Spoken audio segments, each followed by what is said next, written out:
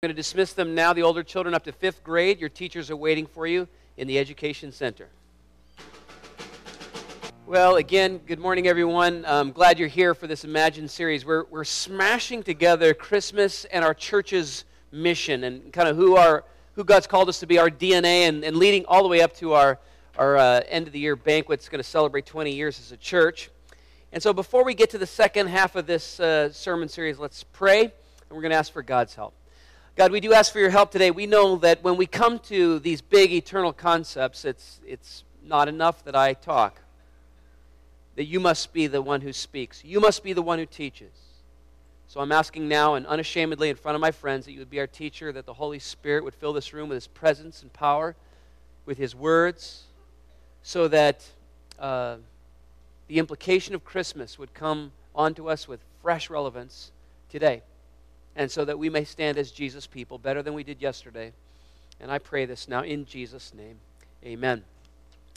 All right, so let's ask that question, shall we? What are the implications of Christmas? What does Christmas imply? What do you know of the ramifications coming down the pipe?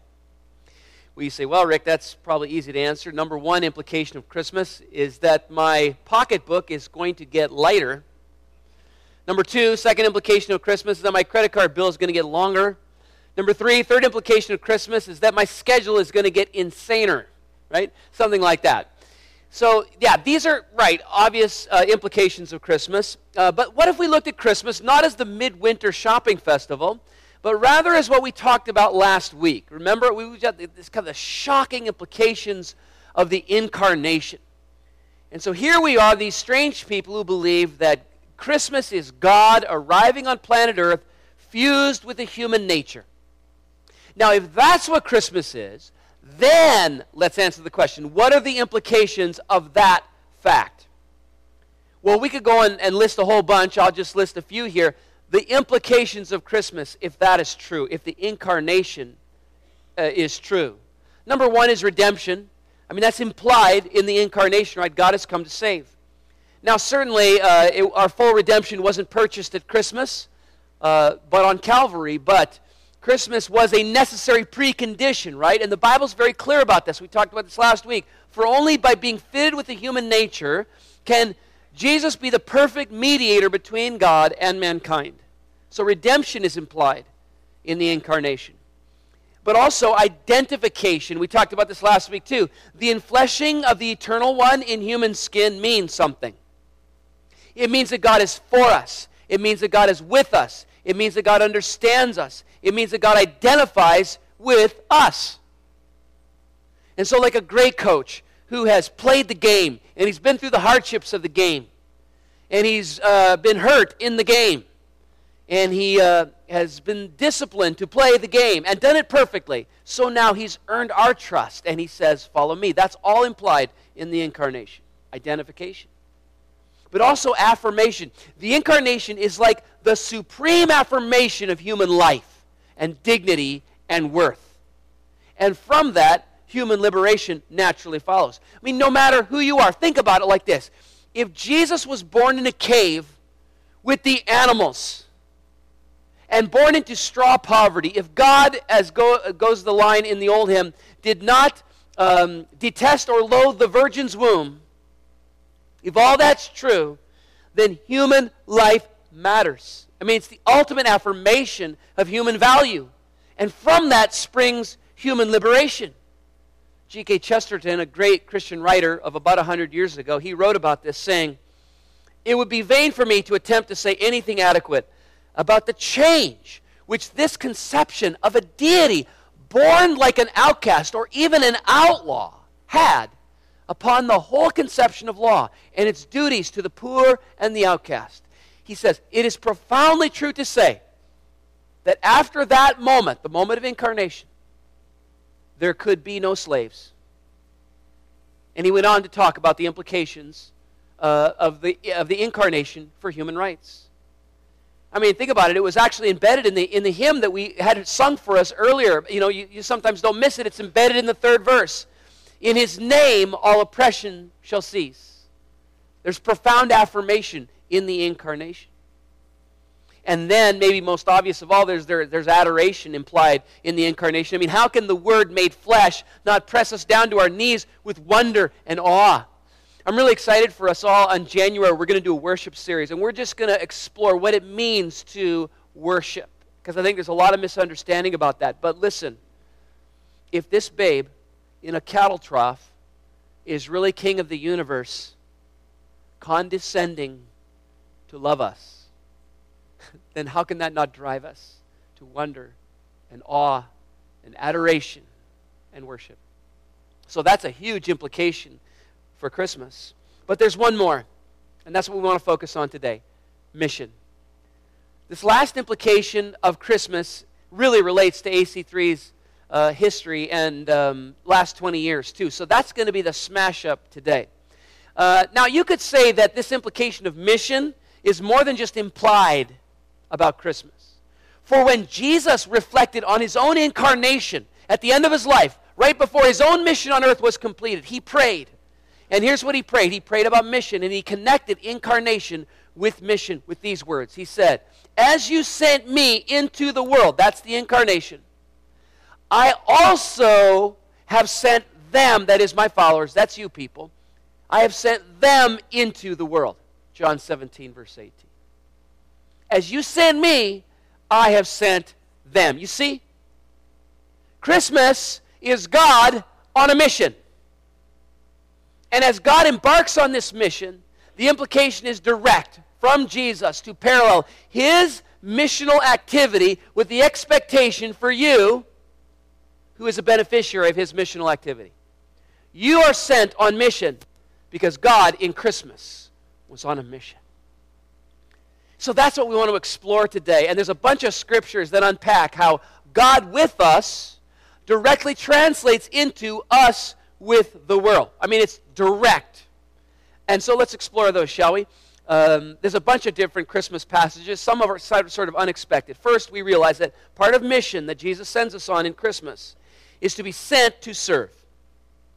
And this comes right out of Paul's famous Christmas passage. You didn't know that Paul wrote a Christmas passage, did you? You thought maybe only about Luke chapter 2 and shepherds and Matthew 2 and wise men and all that jazz. Well, Paul writes about Christmas in Philippians chapter 2 with these words: "You must have the same attitude that Christ Jesus had. Though he was God, he did not think equality with God as something to cling to. Instead, he gave up his divine privileges. He took the humble position of a slave and was born as a human being." That's Christmas. "And when he appeared in human form, he humbled himself in obedience to God and died a criminal's death on a cross." So this is Paul's Christmas story, right? But it's not the Christmas story from the human or temporal perspective. It is the Christmas story from the heavenly perspective. And from that perspective, from the perspective of heaven, the incarnation is God on a mission. And the mission of the incarnation was about serving. It was about serving. It was about becoming, stronger words than servanthood, becoming a slave. God, King of the universe, becoming a slave. Jesus would later put his own mission with these words. He would say, "The Son of Man came. The Son of Man was sent not to be served, but to serve, and to give his life as a ransom for many." Now, of course, only Jesus can fill that role. Only Jesus can serve our great sin debt need by his own ransom payment. However, he expects his followers to be sent with the same attitude, says Paul. With the exact same attitude, a servant's heart for the need of the world. It's direct. Christmas directly relates to your mission to be a servant. Now let me illustrate with Hollywood. Have you ever noticed how often Hollywood kicks out two almost identical movies from two different studios in the same year? Isn't that weird? So we got like two Columbus movies that come out the same year. We have two Wyatt Earp movies. Two asteroids hit the world and knock out all life on planet Earth movies in the same year, right? Although the Bruce Willis one was a lot better. And so in 1998, it happened again with two highly successful animated movies. Pixar's A Bug's Life and DreamWorks came out with a movie called Ants with a Z, spelled with a Z, right? And both of these were about the life of ants. But interestingly, both heroes turn the ant world upside down. So in Ants, Woody Allen, what a perfect casting call that was, plays Z, this neurotic worker ant, who grows tired of conformity. So in the ant world, where everyone knows how to play a key role, Z questions his constantly. And that's the conflict in the movie. In both movies, however, the hero goes off to seek self-fulfillment outside the life of serving others in the colony. Well, okay, this makes for an interesting plot, I admit it. The ant colony is infused with some good old-fashioned American individualism, right? Let's have that translated into an ant colony. That's interesting. But they both completely miss the wonder and beauty of the ant, which, by the way, God lauds and praises in the Bible on several occasions.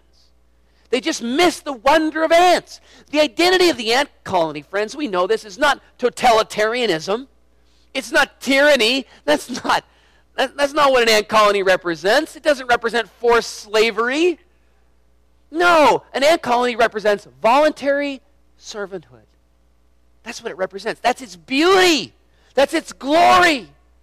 A colony of thousands of ants performs like a well-oiled machine because each ant serves. Each ant works and works solely for the common good and not self-interest. I mean, it's an unbelievable picture.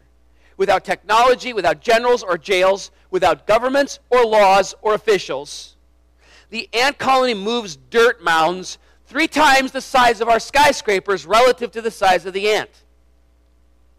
This is amazing. Well, these movies just illustrate how our world loves to submarine servanthood. We take that whole beautiful picture and just dismiss it.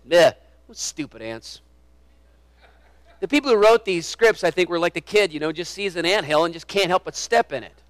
Right? That's what we've done. We just dismissed it. We submarine servanthood. Servanthood is ugly. It's being, here's a word, servile. There's viles right in the middle of that word. Servile. Submission is servitude. Obedience is weakness. Consider yourself before others. That's the message of these movies.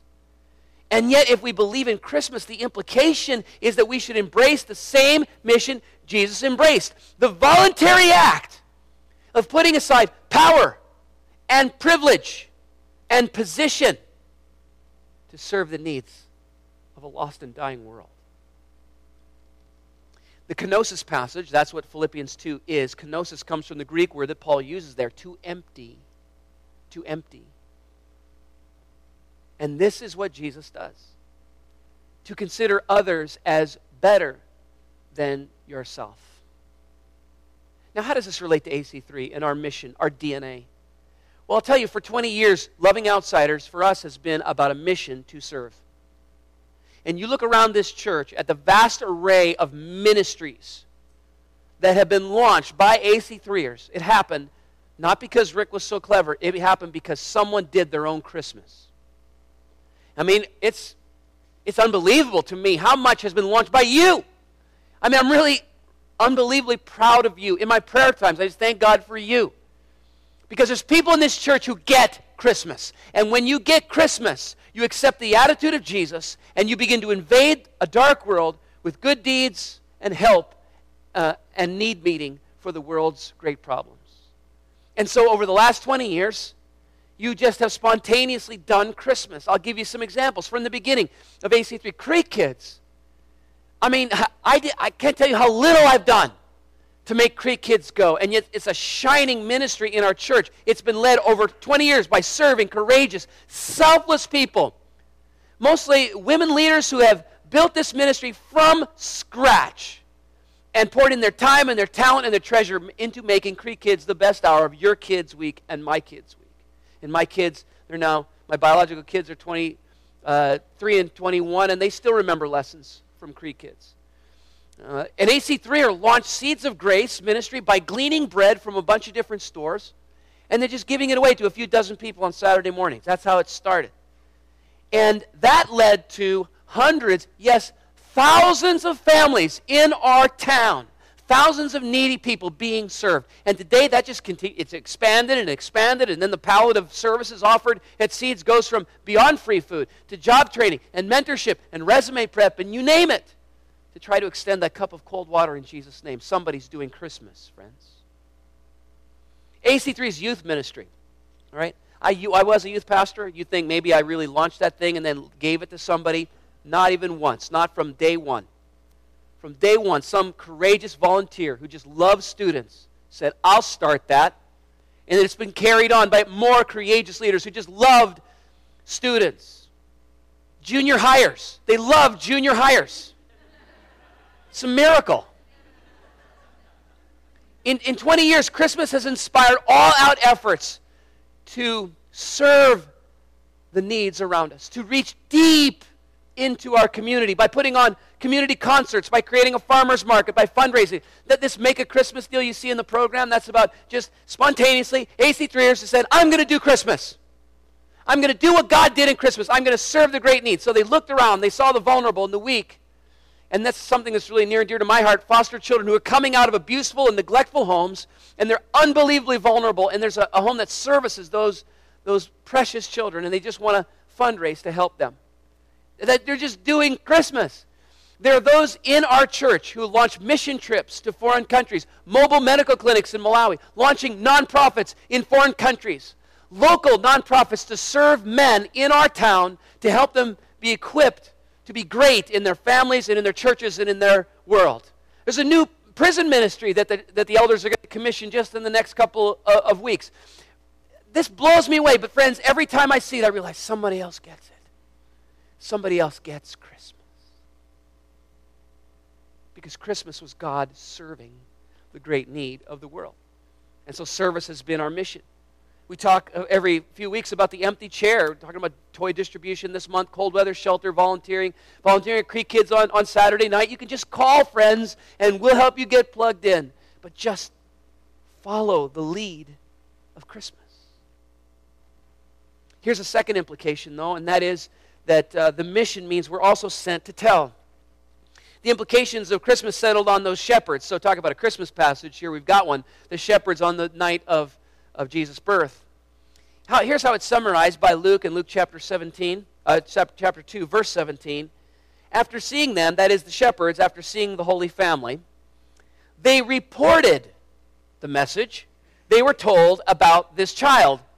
And all who heard it were amazed at what the shepherds said to them. I love this. You know why? Because the instinct falls on them right away. Christmas is about a story to tell. Christmas implies that we've been sent with a mission and a story to tell. Christmas implies communication. In fact, in John chapter 1, we realize that Jesus' word, or the name for Jesus is Word, the Word of God. He is what the Father has to say, C.S. Lewis says, and there was never a time when the Father wasn't saying it. He is the message that we are communicating, an enfleshed message. So it makes sense that Christmas gave the shepherds a mission to tell. But now let's reflect for a second on what the content of that message was. Because guess what? They got it all from the angels. Backing up, before they started, telling, here's the message. Chapter 2, verse 8, the angel said to them, don't be afraid, for look, I proclaim to you good news of great joy that will be for all the people.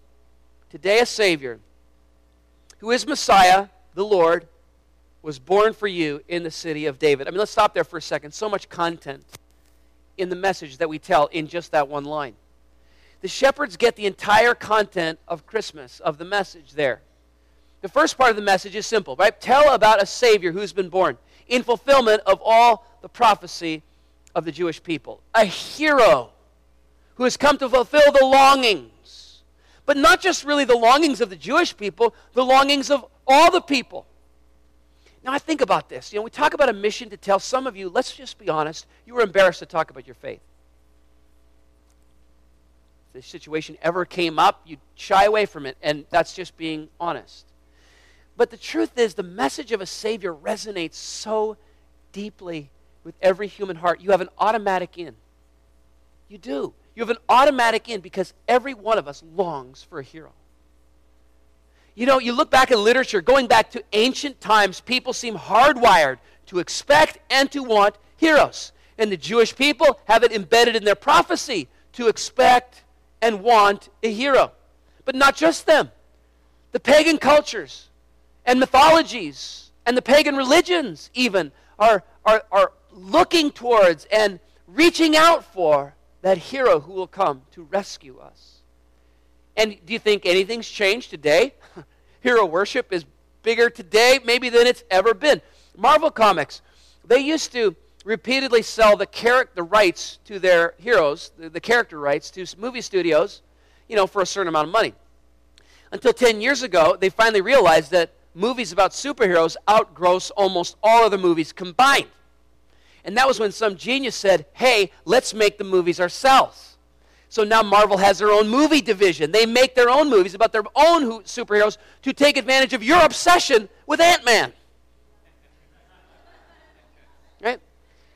Because they realize that they're mining into a deep vein of need, a deep vein of anticipation that there could be, there would be, there may be perhaps one who could rescue us from our great problem. And so here comes the Christian story, which you are on mission to tell if you're a follower of Jesus here this morning. It's like this. A hero has come, and in true hero form, he has landed in disguise. He wears a mask of a baby. He wears a mask of being born into straw poverty.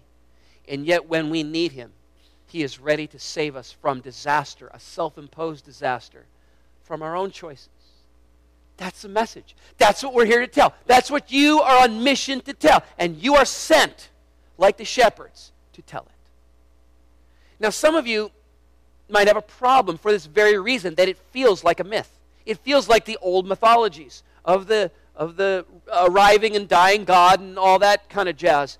It sounds like other mythological religions, but you see, that fact that it sounds like those other stories is part of the genius of God and the Christian faith at Christmas time. C.S. Lewis reflected on this. Here's what he said. He said, the heart of Christianity is a myth, which is also a fact. The old myth of the arriving and dying God, without ceasing to be myth, comes down from the heaven of legend and imagination to the earth of real history. It happens at a particular date, in a particular place, followed by definable historical consequences. And so, he says, we pass from a Balder or an Osiris, mythological heroes, dying nobody knows where or when, to a historical person crucified. It is all in order under Pontius Pilate. By becoming fact, it does not cease to be myth. That, he says, is the miracle. To be sent to tell, AC3, means the story we tell is the story. It's not just a story, it's the story. And 90% of our movies and the books that you're reading are wrapped around the same longings of the human heart. The message is that the one who satisfies the longings that all people who have ever lived have always had to be rescued is finally here. And that's your message. It's not a myth. It's the myth. It's also true.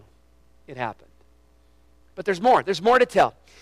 Verse 13, suddenly there was a multitude of the heavenly host with the angel praising God and saying, glory to God in the highest heaven and peace on earth to people he favors.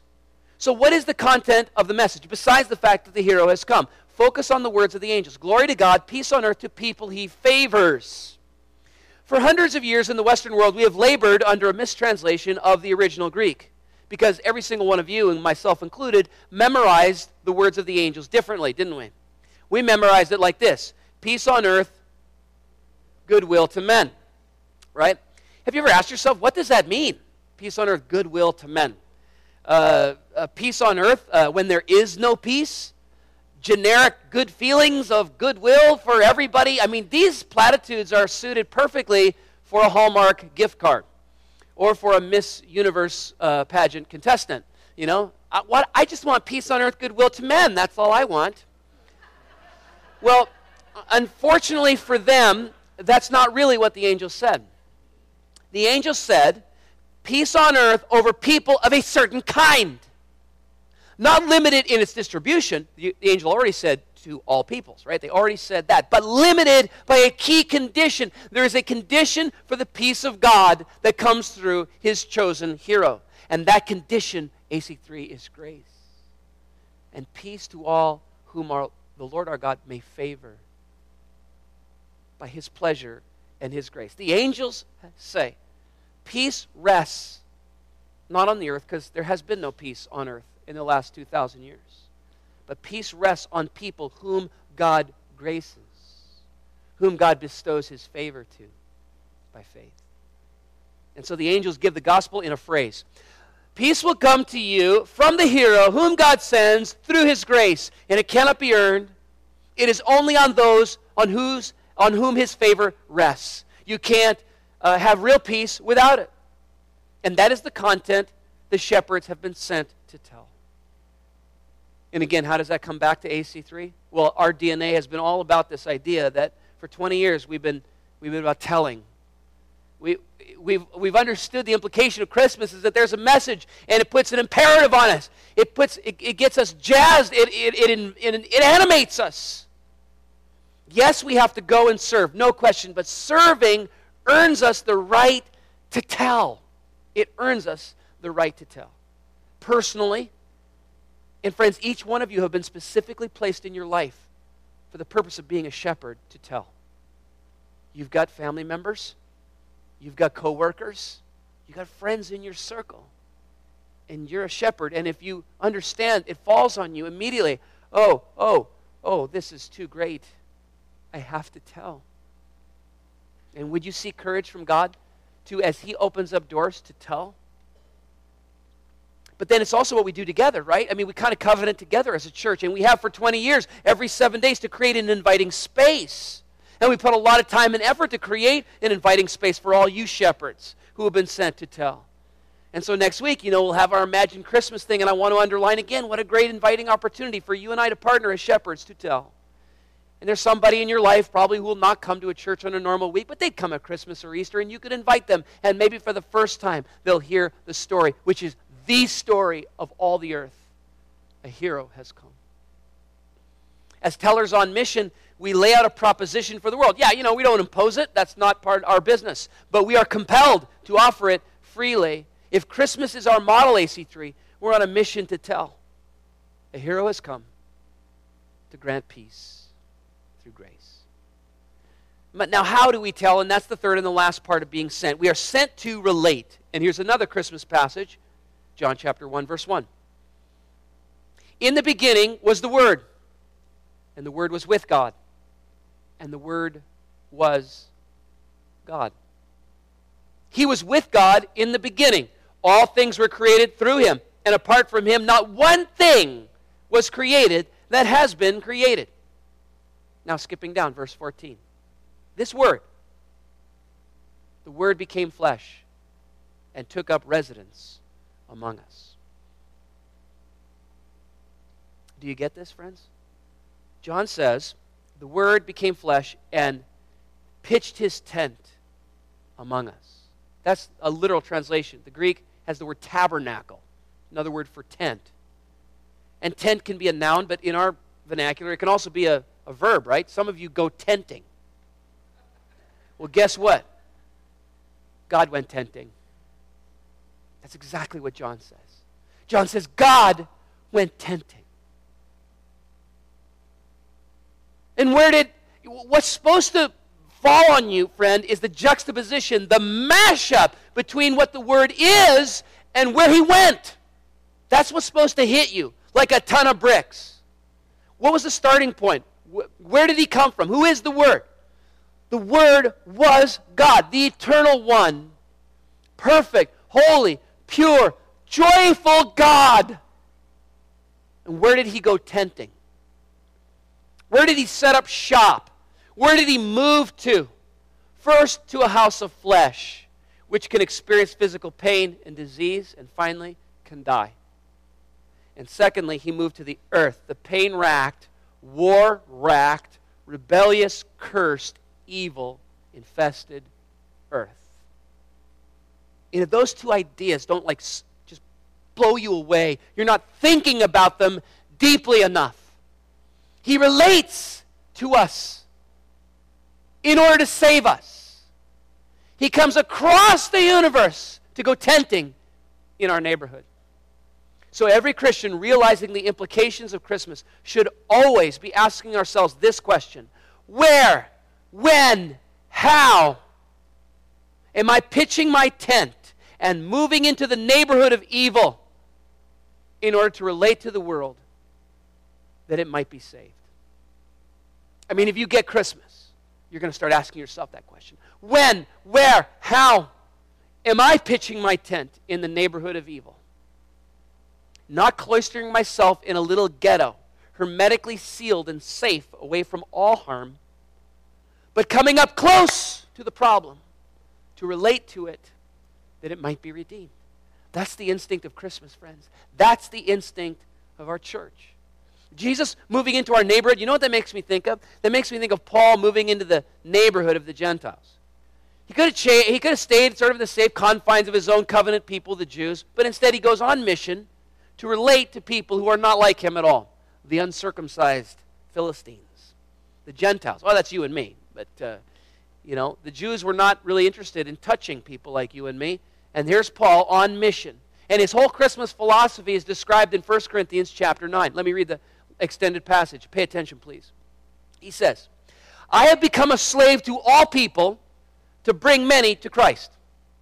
When I was with the Jews, I lived like a Jew to bring the Jews to Christ.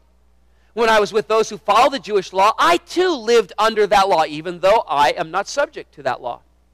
I did this so that I could bring to Christ those who are under the law.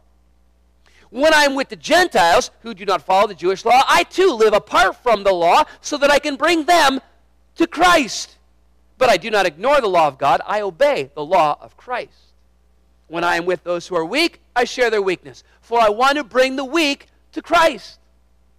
Yes, I try to find common ground with everyone, doing everything I can to save some. I do everything to spread the gospel that I might share in its blessings. Okay, so what Paul says is my mission is to find, quote, common ground with everyone, doing everything I can to save some. That's a Christmas impulse in him. Do you understand? I mean, let's talk about what he had to do. First, he had to relate to the Jew, and then he had to relate to the Gentile. These are two really big missions. Relating to the Jew means you've got to relate to people who are laboring under the law, who are not getting the entire premise of the Old Testament world, which is to look for and need grace. I mean, what other message should you get from the sacrificial system? But instead, Paul's countrymen translated that whole thing into a premise of moralism. I need to climb up the moral ladder to become acceptable to God.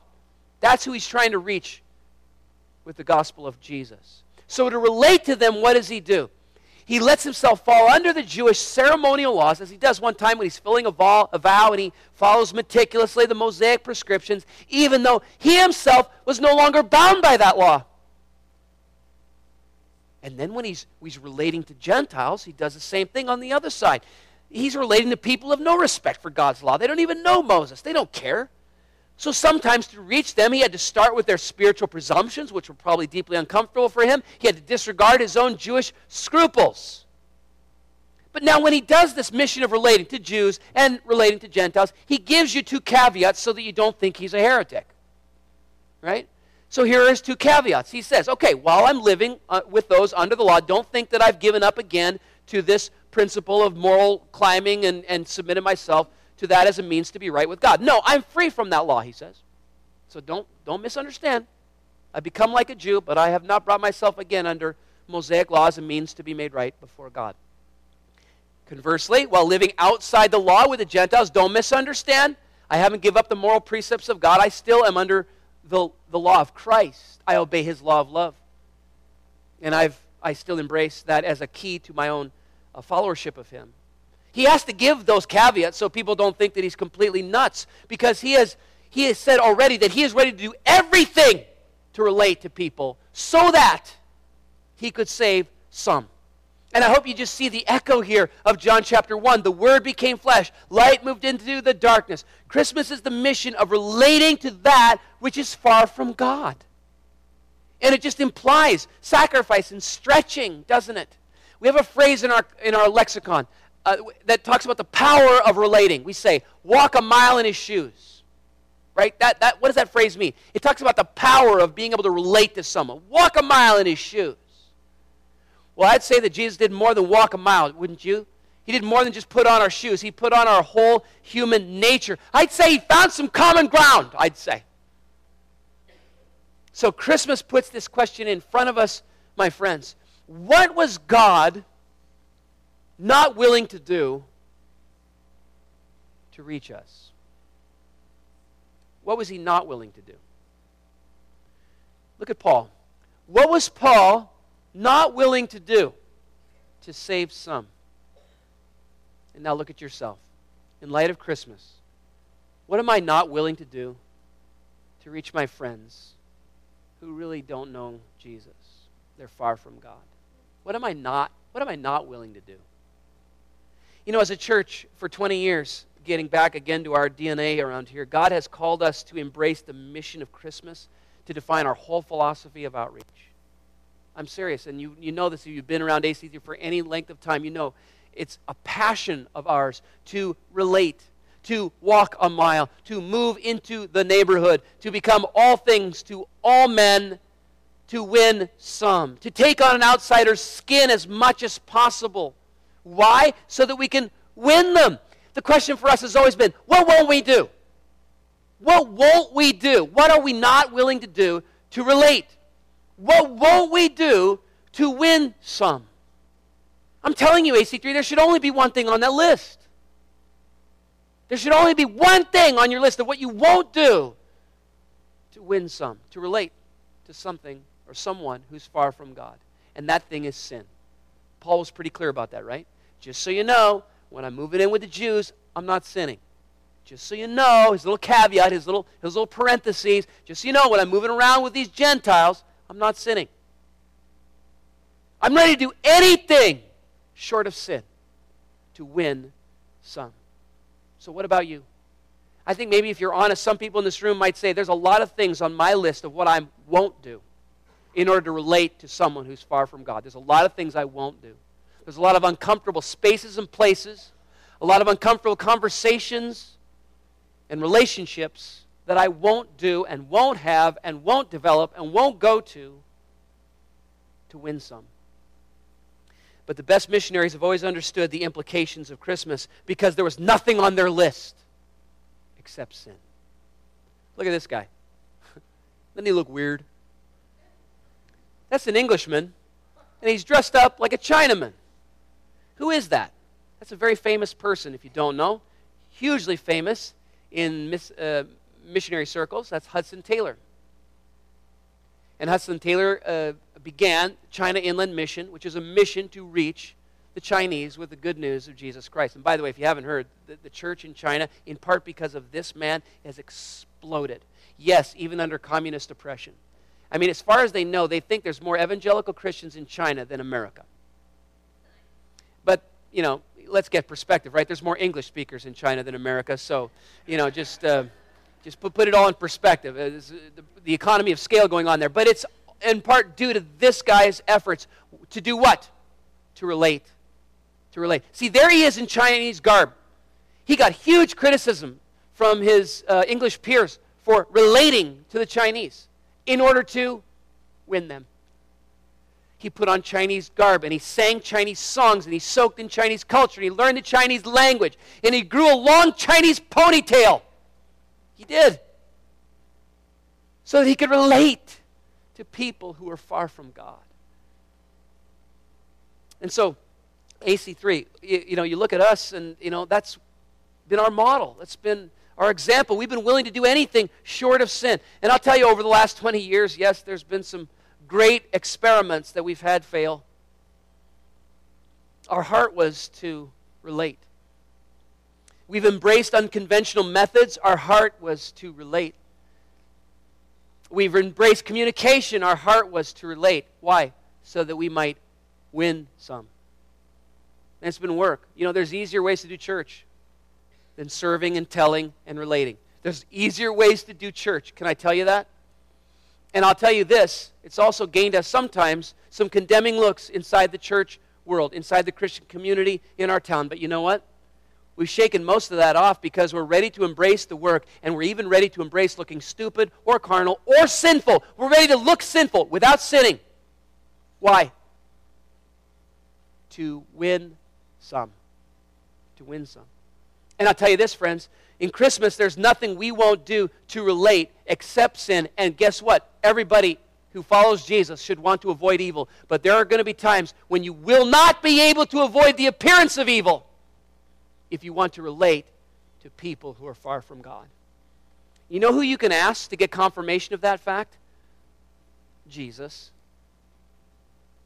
Because while Jesus avoided all evil, he was perfect, he never sinned, he did not avoid the appearance of evil. We know this because of the names he garnered over his ministry. Glutton, drunkard, friend of sinners, friend of tax collectors and prostitutes. And this is Christmas. That God, the God, the Eternal One, would come up near to need in order to win some.